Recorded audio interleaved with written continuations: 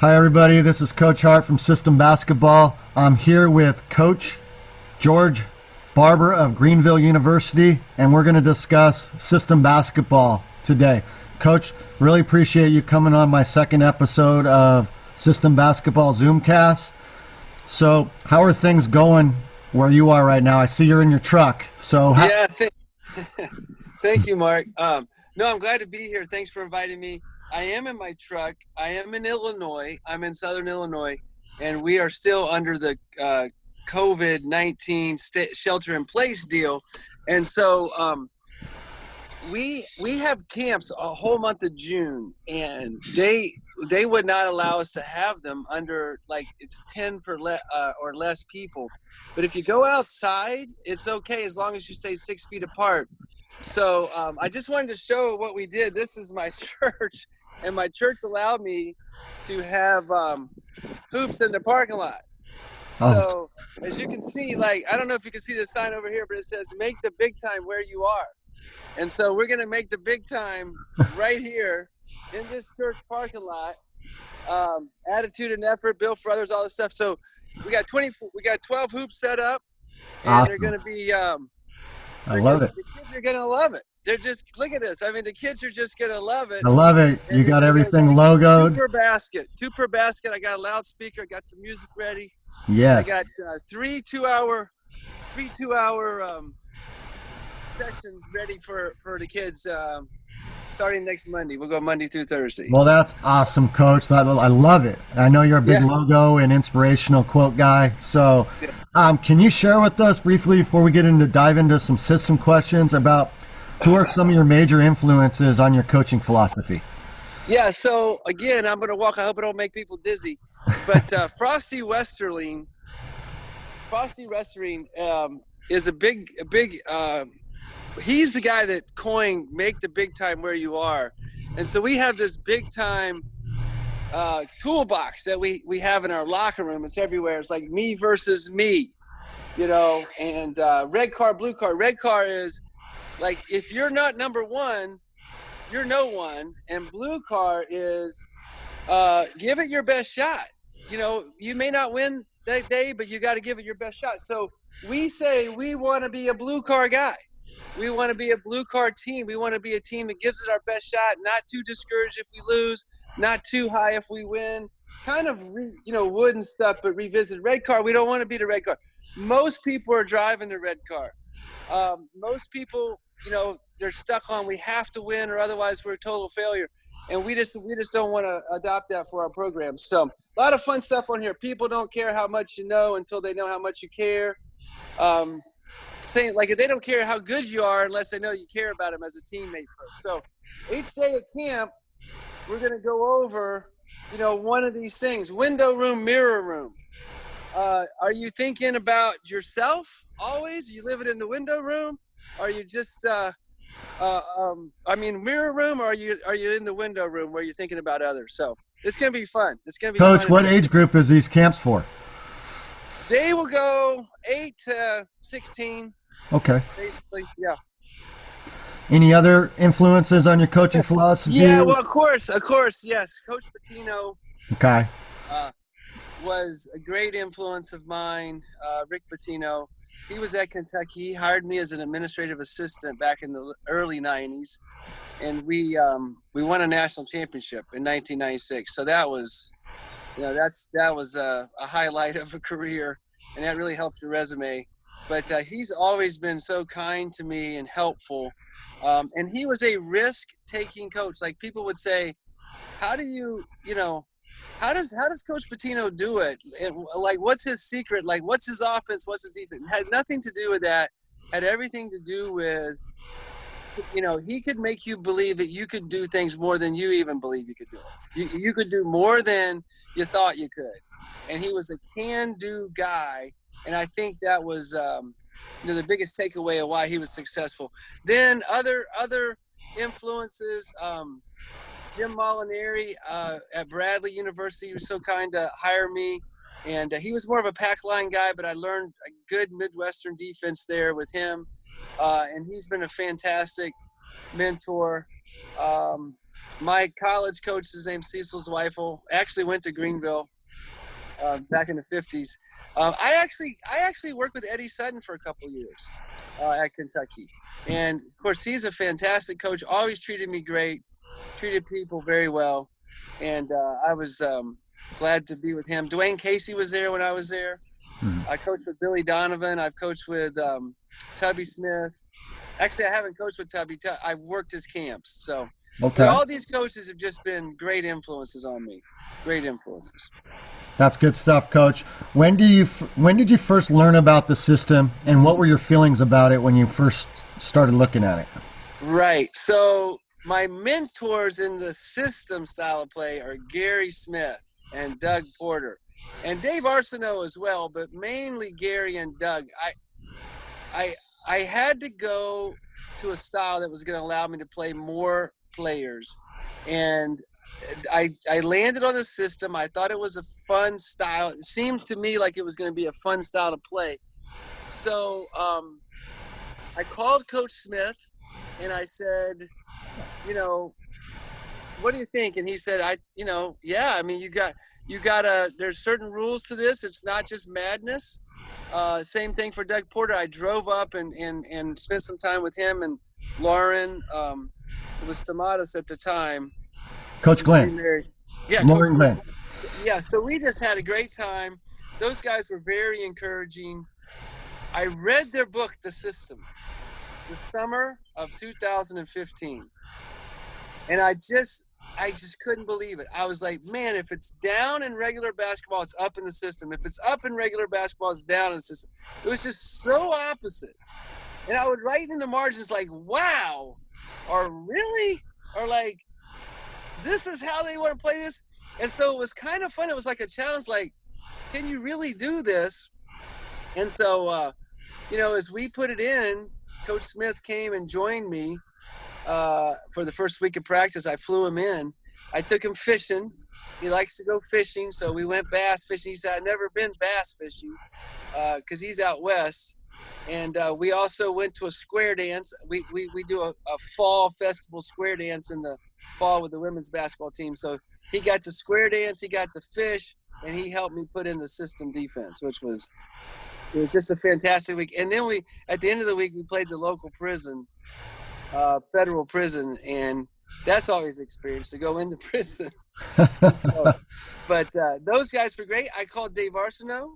I said, Dave, I think I'm going to do this. And he sent me like several DVDs, a book, and he said, welcome to the dark side. And I don't know if he just knew I was really going to do it or not, but he was all in and helping me, and he was just fantastic. So, well, those are three of the guys probably on the Mount Rushmore of system coaches. And, yeah, no doubt. And getting to know you a little bit, Coach, I believe you got the chance to sit down with probably the fourth guy of system basketball that you'd put on Mount Rushmore would be Paul Westhead. So yes. So, and I didn't mention Coach Westhead because I've only met with him recently, but you're right. He for sure is a pioneer. So you have people that are leaders, that are creative, but then you have pioneers. And pioneers are people that like go where no one else has gone.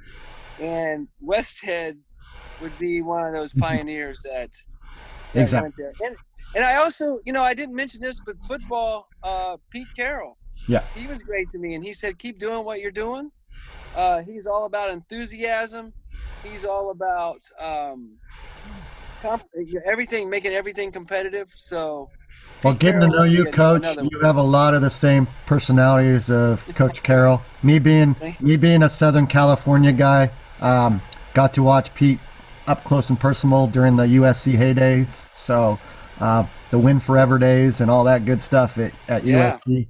I'm a big Pete Carroll fan. My wife has now adopted the Seahawks as her team because Pete's up there, so she just loves his energy and exuberance. So Mark, I see that a lot in you as well, Coach. So well, thank you for saying that.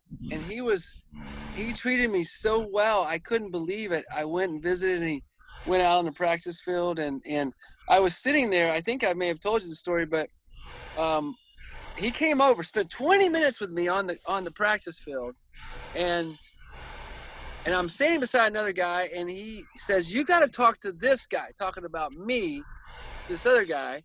And I thought, why is he saying that? And he said his basketball team plays crazy. They score 130 points a game. And so I started talking to that guy, and I said, "Who are you?" And he said, "Well, I'm Chris Peterson." I just didn't click or anything, and I was like, "Where do you coach at?" And he said, "I'm at University of Washington, head football coach." Oh, okay. I said, still wasn't clicking. I said, "Well, where were you before Washington?" He said, "Boise State." Mhm. And all of a sudden, I go, "You're the guy who called the, Statue of Liberty play in the flea flicker that beat Oklahoma in the Fiesta Bowl. Like, what a risky move." I go, "I'm in the perfect company right here. I mean, these are Yeah. my I guys." mean, So, he made that turf. I think it was a blue turf that he made famous at Boise State too. yeah, So, absolutely. um, Coach, Absolutely. Coach, how long have you been running the system now? So we've done it for 5 years, Okay. 15, 16, all up to 19, 20. Okay. So you get this question. Everybody discusses the term system basketball. How would Yeah. you define it? What would be your definition of system basketball? Right. Hey, let me ask you this, Mark. Am I getting any feedback from wind, or is it okay? No, you're good. You're good. Okay. How would I define it? I would define system basketball as creating the most opportunities you can create to score. So everything is about outscoring your opponent. And the funny story I tell about that is early on, first or second season, we're playing a team in our conference that was a little down that year. And I needed to find a way to kind of motivate the guys. And so I said, "Guys, do you think you can score 150 tonight?" We weren't going for a record of scoring or anything. I just said, "Do you think you can score 150? And they were like, yeah, of course, And then I said, and then one of my senior captains said, "And let's hold them to under 100. I said, no, you don't. I said, all you got to do is hold them to under 149, And so it's kind of funny, but you're not going to score 150 if you don't run and also have the other team running. Like, you're not going to hold them to a certain number while you're scoring some great, fantastic number. So I think the definition of system basketball is to create the most opportunities to score that you possibly can. And the offense, Gary Smith will tell you this, the offense and the defense have to go together. So, if you're not pressing, you're not going to be playing as fast as you can on offense. So it's really they got to complement each other. Okay, Coach, that's good. Yeah. What are your system goals at Greenville? Right. So what we decided on was 100 shots. 50 of those shots need to be threes. We try to grab 35% of the offensive rebounds that are available. So when we miss, we try to basically grab a third of the shots. And so we're sending 4 guys to the offensive boards. And so you take their defensive rebounds and your offensive rebounds divided by your offensive rebounds. And if that's 35%, we hit our goal. But it's, like I said, basically a third. So we're sending 4 guys, very risky. If we don't get the rebound, I was just talking to Josh Pastor this week about this. He's at Georgia Tech, and we were talking about, like, what happens if you don't get the rebound? Well, you just immediately turn and press. You take the closest 2 guys and press. So then the last 2 goals are 32 turnovers forced. And the last goal is 25 more shots than the opponent. And to me, that's the most important goal. 25 more shots than the opponent. So, basketball is back, offense, defense, jump ball, offense, defense, offense, defense. And the system is jump ball, offense, steal, offense, defense, offensive rebound, offense. And so it's a volume thing of creating 25 more shots attempts than the opponent. And the theory is some of them are going to go in, Yeah. and you'll win the game. I know there's many, Coach, but what do you think is the biggest misconception of playing system basketball? That it's helter skelter, it's street ball, and it doesn't have any structure. And that's the farthest thing from the truth. It's very structured. It's very you have to have extreme discipline to play it at such a high pace. You have to have incredible trust of your teammates.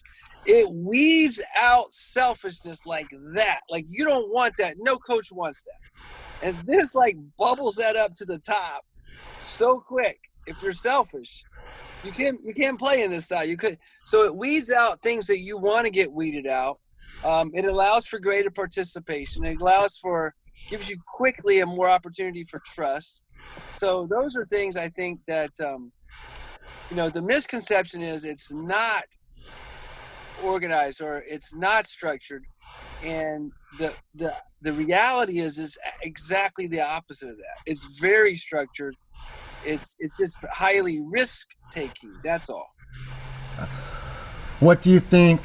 You've referenced Coach Porter, Coach Smith, the coaching system book, the Bible for coaching the system. Absolutely. In most people's eyes, that's a must. So what do you think? I know their book covers about 10 of them. What do you think is the biggest criticism from people outside the system community of the system? Yeah. So there's two. There's two.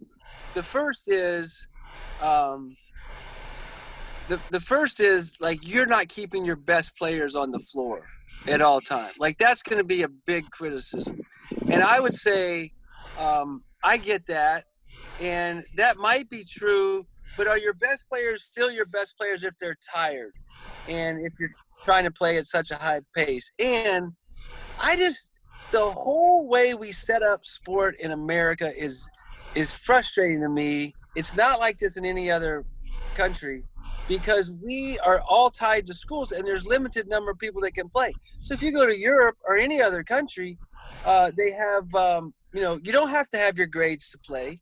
And I'm big on, I have a doctoral degree. Education is very important to me. It's the key to people, moving forward and being successful in life. However, if somebody's good at sport and they may be struggling academically, you can still play if you are in a country that has a club system deal. So greater participation. It's not like that in America.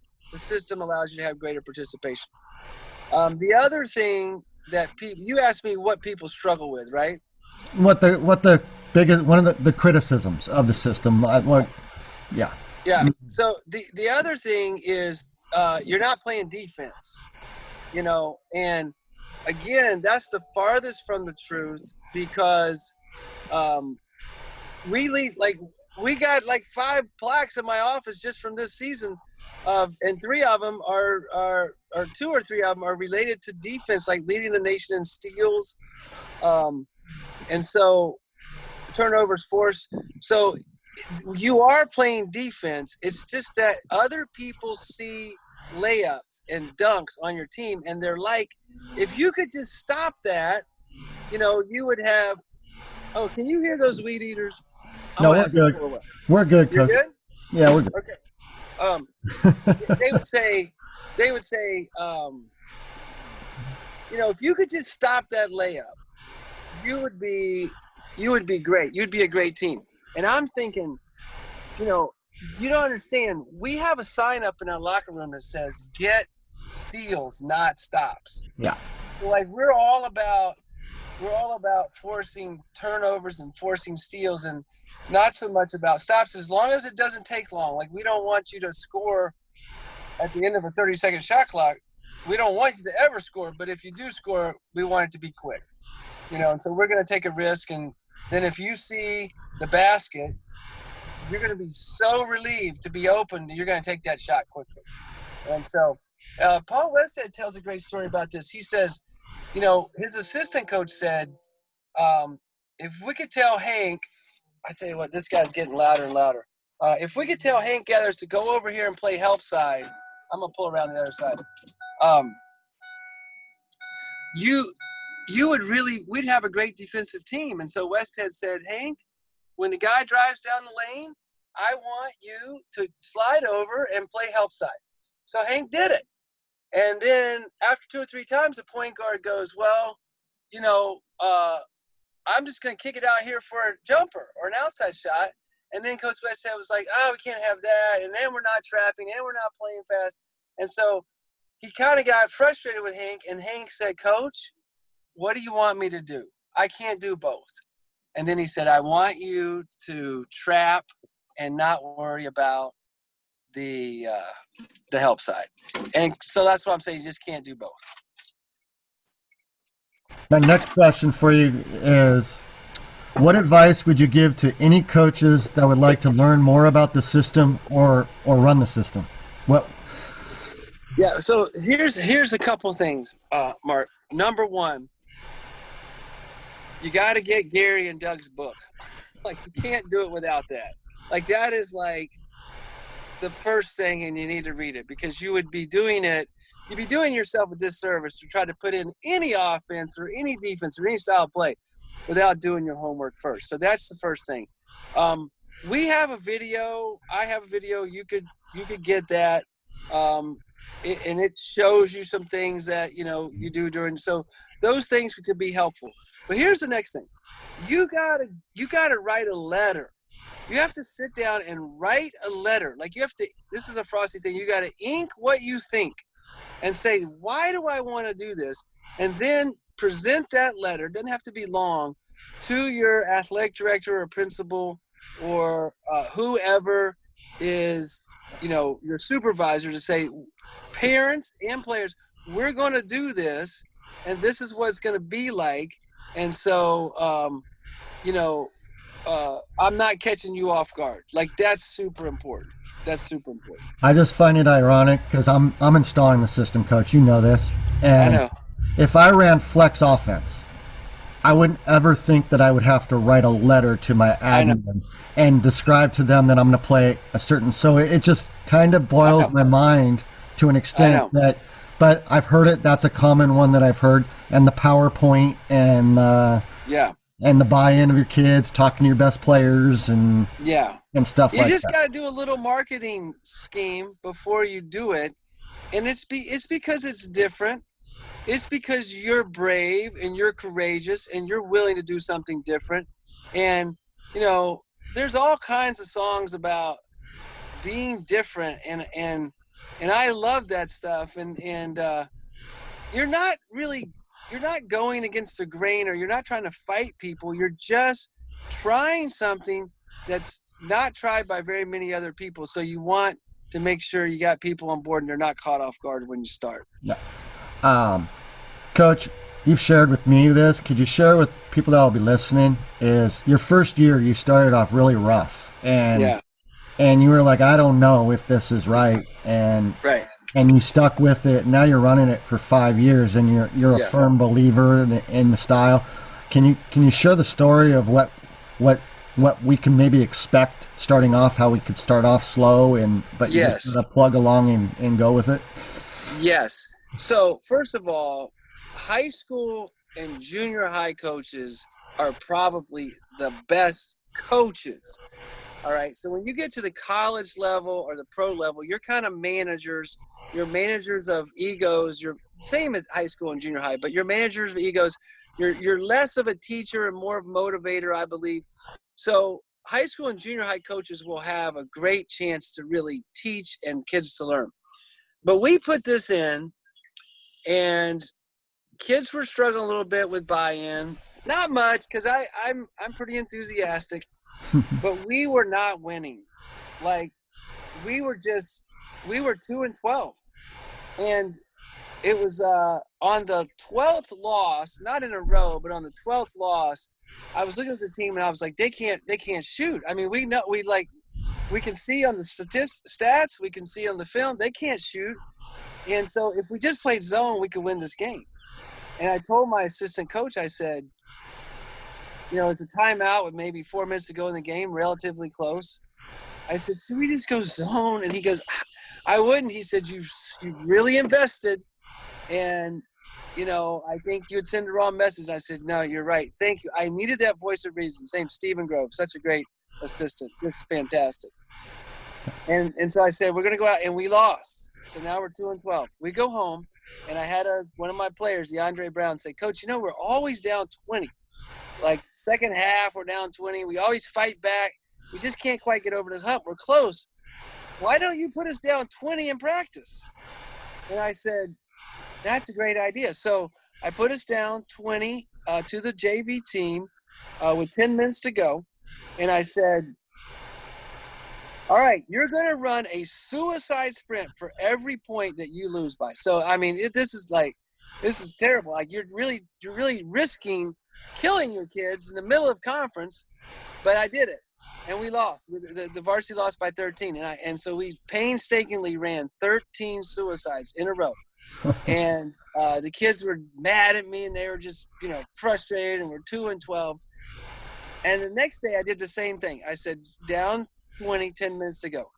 And they did the suicide. And now they're like, if we can just get maybe 6 more points, maybe 4 more points at the end of the scrimmage, we'll have less suicides. And so they were down maybe 10 close to the end of practice or end of the scrimmage, and they cut it to, I think it was like 6. And now they only had 6, you know, suicides. And we did that several days in a row, and pretty soon they realized, this is how fast I got to play. This is how, you know, how quickly I got to score. And they started beating the JV, and we ended up going 12-2. So we were 2-12. We totally flipped it, 12-2, and we won our conference. And you know, we didn't go to the national tournament. Went to the conference tournament, lost in the final. But we flipped it based on putting them in system scenarios in practice. Is that the story you wanted? That's a great story, Coach. How did you decide on your offense? Because everybody kind of does it the same way defensively. That is dubbed a system team. You got Grinnell running their double staggered. You have Olivet, who has run the Olivet transition, which is their modified dribble drive attack. And then you got our guys up in Northwest at Pacific running their transition to a ball screen. And then you're a little bit different. How did you come about deciding which one to choose when you were putting it in? So I read all of them, and the one thing I noticed about the West Head attack was it was heavy for a couple of players. Same with the Grinnell attack. And I had some really athletic guys, so I knew we could drive, I knew we could kick, and so dribble drive. And also I had been pretty good friends with Rick Torbett, and he developed a read and react. I'd been to several of his clinics. I'd call him routinely in the middle of practice and say, Rick, how about this? And he'd pick up and he'd help me. It was unbelievable. And so I said, I wonder if we can just do read and react elements where we have natural pitch, some circle turns, some pitch backs. There's some ball screens in there. And then at the end of the game, we'll just do the 5-out pass and cut, but everything else is going to be the driving part of read and react. And so we tried it, and Gary Smith, we're in the dining commons. That night, we've been working a week trying to put everything in, and we're going to go play the prison, the local federal prison. He said, George, I think you've done a great job. I think we got the defense in, but I just don't know if your offense is structured enough. And he says, I know you're trying to read and react stuff, but I don't know. And we scored 91 points in the first half versus the federal prison. And these are men. Yeah. These guys are huge. And he turned to me kind of at halftime. He said, I think your offense is fine. Your read and react's fine. That's awesome. Yeah, so we've stuck with that, but it mainly birthed out of I knew Rick, and I had some athletic guys that could drive a little bit, and I just felt really comfortable with that. So I just think it's whatever you feel comfortable with. They're all, Smith, Porter, Arsenal, all of them, they're all great offensive minds. Ours is really about playing with freedom. Like that's my great Mhm. experiment is how good can you be playing with freedom? And I think the read and react lends itself to that. Okay. Um, if you were installing this at the high school or college level for the first time, which you did 5 years ago, what defenses would you employ? Would you just do the basics? Would you employ all four of them? Would you only put a couple of them in? What would be your advice? Yeah, so I would put them all in. We put them all in, and then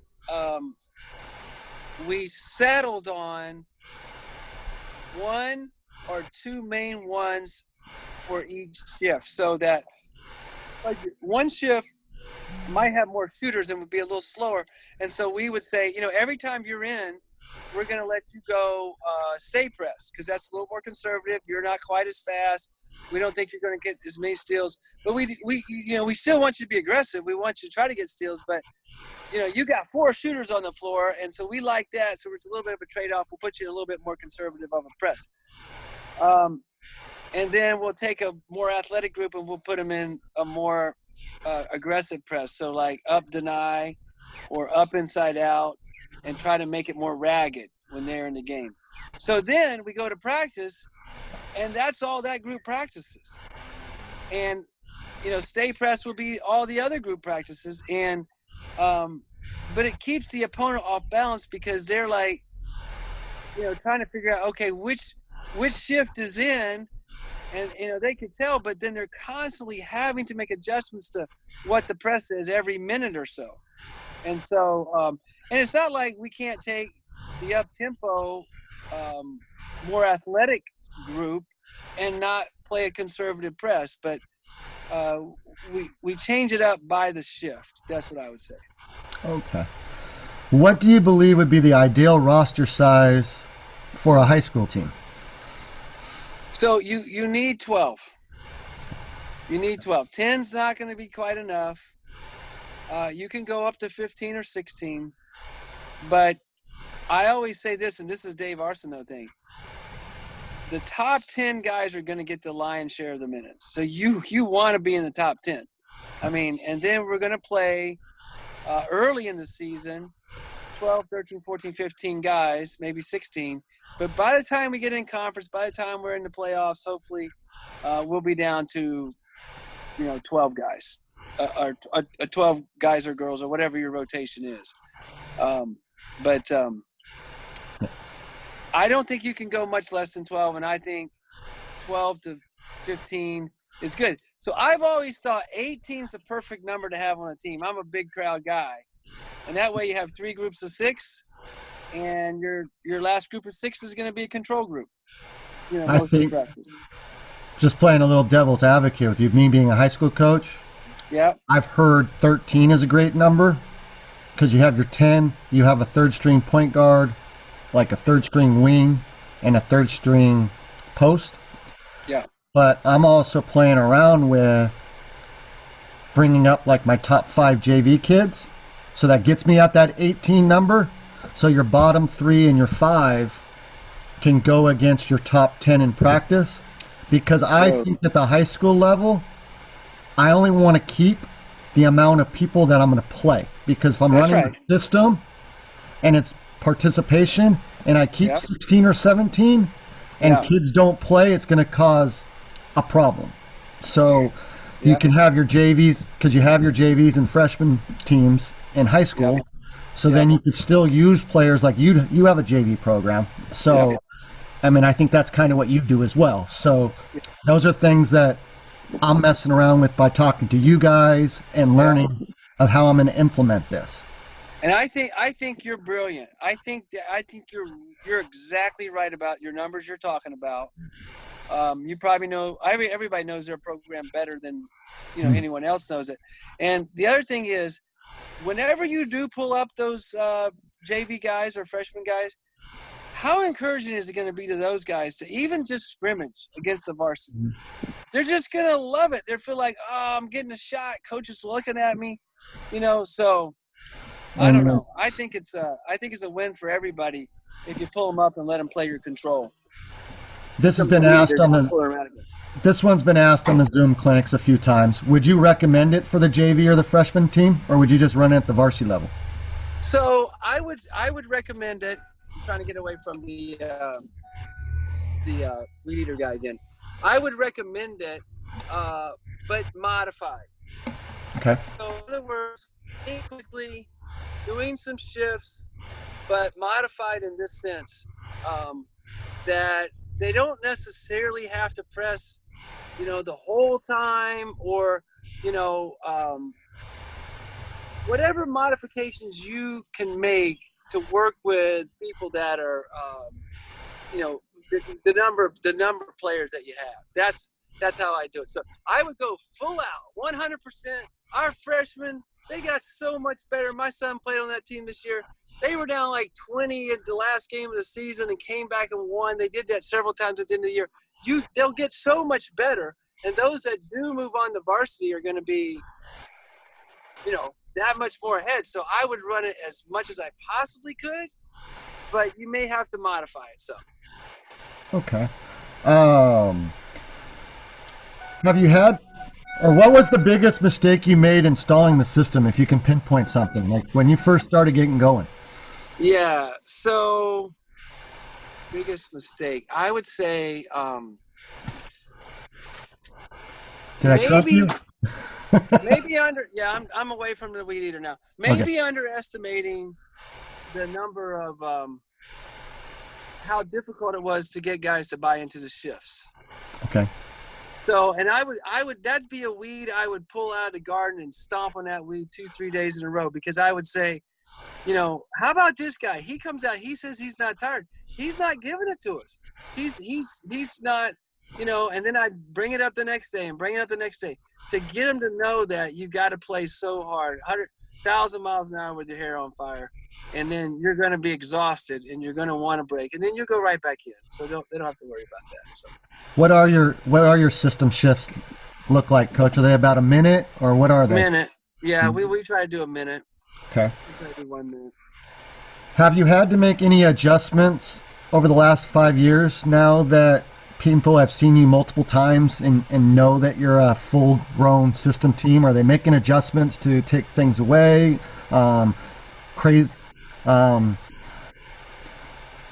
of course they're going to try to make adjustments, but I like a lot of the really smart coaches they're all smart in our league. We have a great group of guys, but they will sub at the end of a free throw or a dead ball, especially at the end of a free throw, to stop and be able to get their defense set so we can't fast break on them.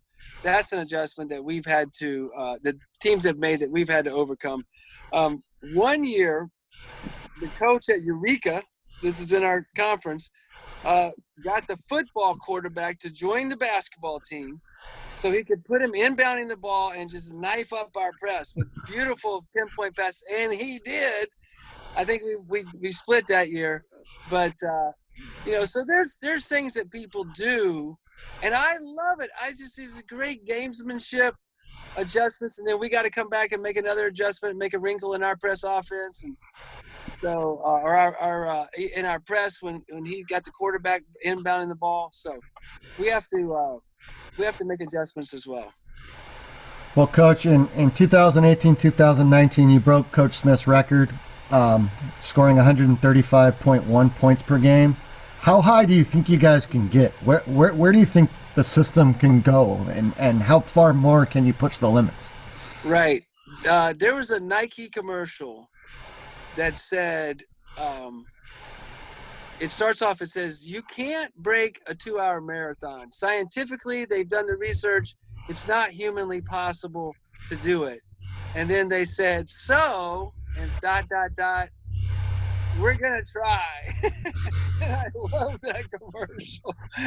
I love when everybody says, you can't do something, we're going to try. So I don't know what the limits are. I will say this is the thing that holds you up is sportsmanship.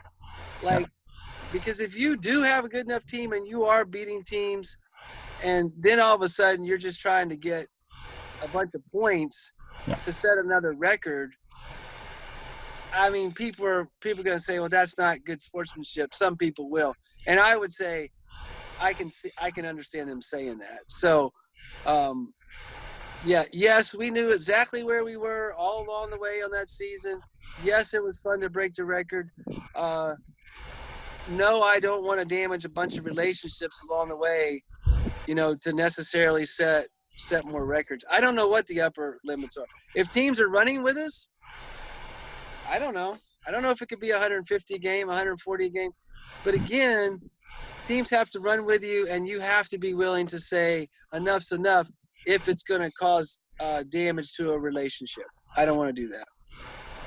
Why don't you think more coaches try to run this? Is it job security mainly, or is it just too outside the box for people? What do you think it is? Yeah, it's the culture of winning. It's the all important emphasis on winning. And if you give teams this much freedom, which the kids love, the fans love, the opposing team loves, the refs don't love it as much because they got to run more, and maybe the opposing coach. But if you give teams this much freedom and encourage them to play this fast, it's so frenetic that sometimes you would feel like I'm not controlling it, and because you feel like you either put the pressure on yourself to win, or maybe the culture, or maybe the school's putting the pressure on you to win. Because of that, I think less people are willing to try. And it's unfortunate because it's really fun. And the kids really like it. And I've never talked to a player and said, I want to play slower. I hate going to high school games where it's like in the 30s and it's the fourth quarter and the kids are sitting there dribbling, just staring at each other, all in the name of winning the game. I just think, what a waste of time. These kids aren't even going to be tired at the end of this game. Yeah, that's a funny story. I saw a tweet the other day about, there was like a little thing of college or coaches going, what I would go back to do just to have basketball again during the quarantine. If someone wrote, I would walk the ball up and run flex offense. And my response was, I'd rather put pencils in my eyeballs than go back and play slow. So I've always liked to play fast. I grew up in flex. Coach, can you briefly share what it's like, what a Greenville practice is like? Yeah. So we go the first, of course, I take him down to the locker room, not of course, but I take him down to the locker room, and we always meet 30 minutes before practice, and I have a big time lesson. So I cover those things I did at the beginning of the video. We'll have a lesson on me versus me, or window room, mirror room. So we'll have a lesson like that. They actually take notes. Sometimes we read a book. We do lessons like that. It takes about 20 minutes, 30 minutes. But it's so important to me to do these lessons. Then we'll go up on the floor. They do a little dynamic stretch, and I give them a couple minutes of layups. And then we go right into 40 minutes of shooting, a period of shooting where we have all these different drills. We use all these drills in the back of Coach Smith or Coach Porter's book. And they're all competitive.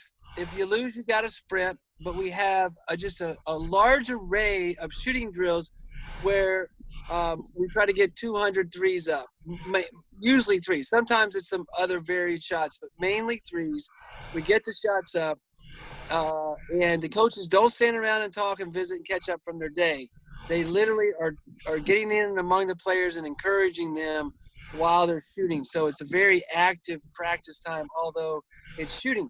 And I play music, it's got to be clean. I don't let them play stuff that got the E on it. I make sure it's got to pass my inspection. But it's good, it's fun, it's upbeat. I let them play their songs, but it's something that I think it keeps it upbeat. So then we go into skeleton. So the next 40 minutes is nuts and bolts. How do we press? What offense? What defense?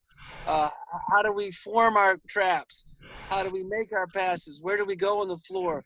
A lot of times starting off with 5-on-0, leading up to competition, Pete Carroll thing. Everything's competitive. And finally, we end every practice with a scrimmage, every practice. So whether if it's short or long, we're going to do a scrimmage at the end of practice. And those kids are like, we're done? And I'm like, we're done. They're like, that was great. That was an awesome 2 hours. You didn't really yell at us a whole lot. I'm exhausted. I'm tired, but that was fun. I go, yeah. system practice. Coach, can you tell our listeners what your experience has been like coming on some of the system basketball Zoom clinics? Oh, it's been great. It's a like-minded thinkers, people that, men and women that are not afraid to do something different. They're courageous. And so, and you learn a lot because everybody, we ask questions and get to share. And it's just been fantastic. I learned a ton this summer. I've been running for 5 years or that's this spring, I would say. And we, there's all kinds of stats and stuff that are thrown out, and it makes you feel like you're not crazy. So in other words, you're going, okay, we're doing this very similar. We're like, I'm not that different than you guys. I'm in like company. This is fun. Yeah. It's amazing, Coach, that a little thing that we started doing with the help of Bob Belf with the Yahoo Run and Gun group. Bob's a big part of it. If you can believe it, the email list is up to like 450 people. So you're doing a great job. You really are doing a great job. I want to thank you and all the system coaches wholeheartedly. The support that you guys have given me, the open access.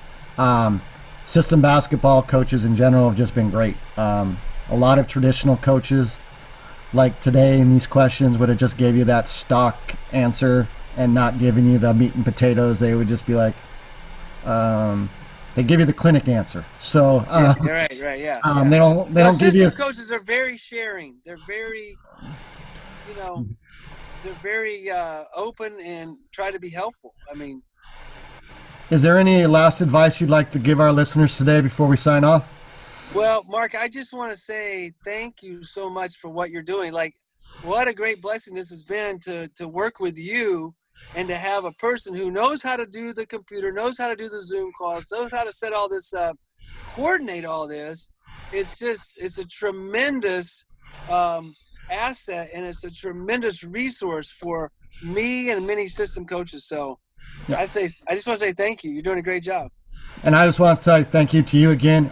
Coach Barber's video is available at the systembasketball.com website. Helps me out, helps Coach out. You can get it anywhere, but if you can help support us, that'd be great. From System Basketball helps me to do these. And System Basketball is basically Wednesdays and Saturdays at 5 o'clock. So look forward to hopefully some of you joining us. Coach Barber attends when he can. And he doesn't just show up when he speaks. He shows up and listens to other people. Coach Gary Smith, who he mentioned, is sitting there almost whoever the speaker is, and the man's retired. So that tells you about how Coach just wants to learn. And we have about 18 different topics, so it's a great opportunity for you guys to come out and learn more about system basketball. Again, Coach, thanks for your time out in your truck today, at your church, setting up for your clinic. And I hope to see you on some more Zoom calls this summer. That's great. Thank you so much, Mark. Thank you, Coach. All right.